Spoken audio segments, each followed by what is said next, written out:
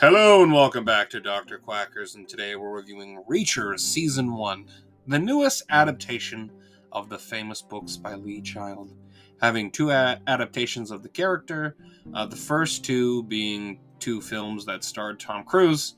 It seemed to have been very different from the books, at least that is what people have told me that have read the books and seen those movies. Now we have the Amazon series. Each season being seemingly an adaptation of each book. However, not in order, as I have found out. This season adapts the first book, The Killing Floor. I haven't read the books, but after watching the show, I want to now. So, it's as though the show follows it seems as though the show follows the book pretty closely, at least with its adaptation of the character. He's much closer from what I've read online to the book adaptation, because he's supposed to be fucking gigantic, which Tom Cruise is definitely not. I wouldn't call him a big man. Athletic and able to perform stunts very well. Totally. I take nothing away from his athletic prowess, but in terms of, presence and look, does not fit. However, so I think that is definitely a big positive for this show, is that the show has made me want to read its source material, which it's probably, I don't know what else, what's a higher level of, success rates. Like, oh, you maybe like it so much, I want to look for other things that will give me the same thing that this show gave me. Yeah. I'm not a big fan of action drama shows. I usually find them boring and very copy-paste. However, this show has made me look at those shows very differently. At least this one. I can't say it changed my mind for all shows like this, specifically like those police shows, where it's like, they're hunting down criminals, and then they're like, oh, we found the fucker. And then that's the whole, I find those shows so boring. I've never been able to get to them, but I will say I will check out each season until it's over with this series. I really enjoyed this season. It was super cool and easily one of the best new shows I've seen in a while. I'm not gonna lie to you, a lot of new movies and shows aren't really hitting at all, hitting as hard as they used to. I don't know. We're a bit of a lull in terms of quality, at least in recent years, for a little while. But this show turns that around. I will say there are a lot of great shows on Amazon right now. The Boys, Invincible, Reacher. Those are the ones I've seen so far in terms of the originals. But yeah, good job. One of the biggest positives for the show is the action. I do enjoy the choreography and the brutal actions of the main character. His huge frame and extreme strength make his attacks and ability of killing people very entertaining for this kind of story, which may sound like, you sound like a sociopath for saying that violence is entertaining. I don't know what to tell you. Do you watch sports? I don't want to hear. But yes, this show is awesome when it comes to action. I don't think it hits as high as like John Wick action, but it's still very good, very entertaining, and I would still put it above a lot of other action I've seen lately, especially from a lot of comic book movies lately, which you think that would also be really high, but definitely works a whole lot. Works very well for me. It's very, very, very enjoyable. Yeah, a large part of the story being a revenge story, being driven to find the murderers of his brother, who was working for the government to find counterfeit $100 bills in a small town, Margrave, Georgia.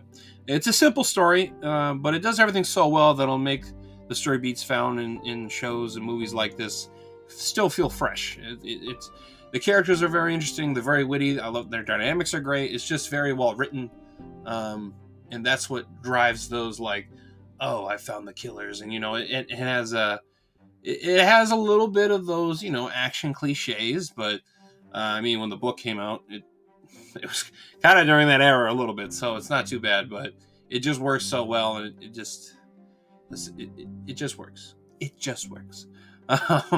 Alan Richardson is a perfect fit for the badass retired military special investigator who led a team of other special individuals that would investigate very special interest missions.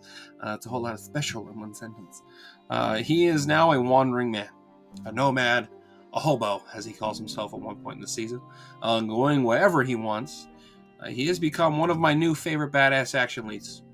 His character is very much a love letter to the one-man armies of the 70s and 80s action movies.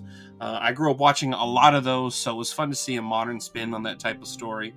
You know, I love the Arnold, Sylvester Stallone. I even used to watch the Van Damme ones.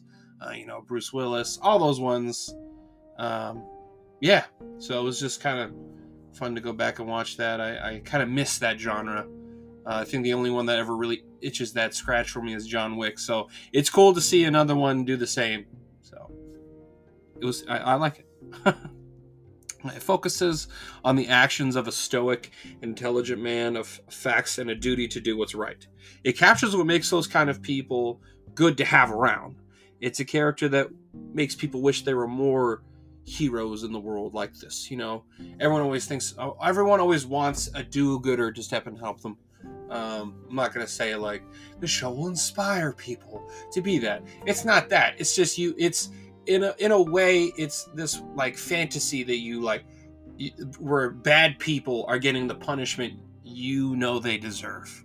And that's where this kind of works in more, which is why those one-man army movies work so well. It's just this unstoppable force just steamrolling all those evil people. And that's why this is awesome. No one really gets mad when a masculine man is honorable and good and sticks up for what's right. Typically. Can't say all the time. But this is where that kind of attitude is positive and not, the negative, which most people focus on. This is what I would call good masculinity.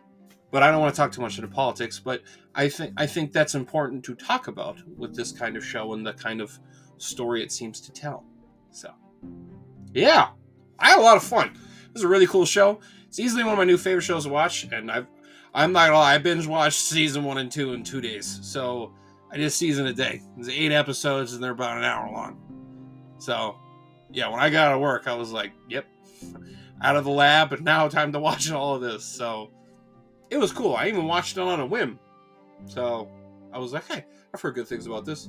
Watched that on a whim, and I was like, this is fucking badass. And now I'm impatiently waiting for season 3.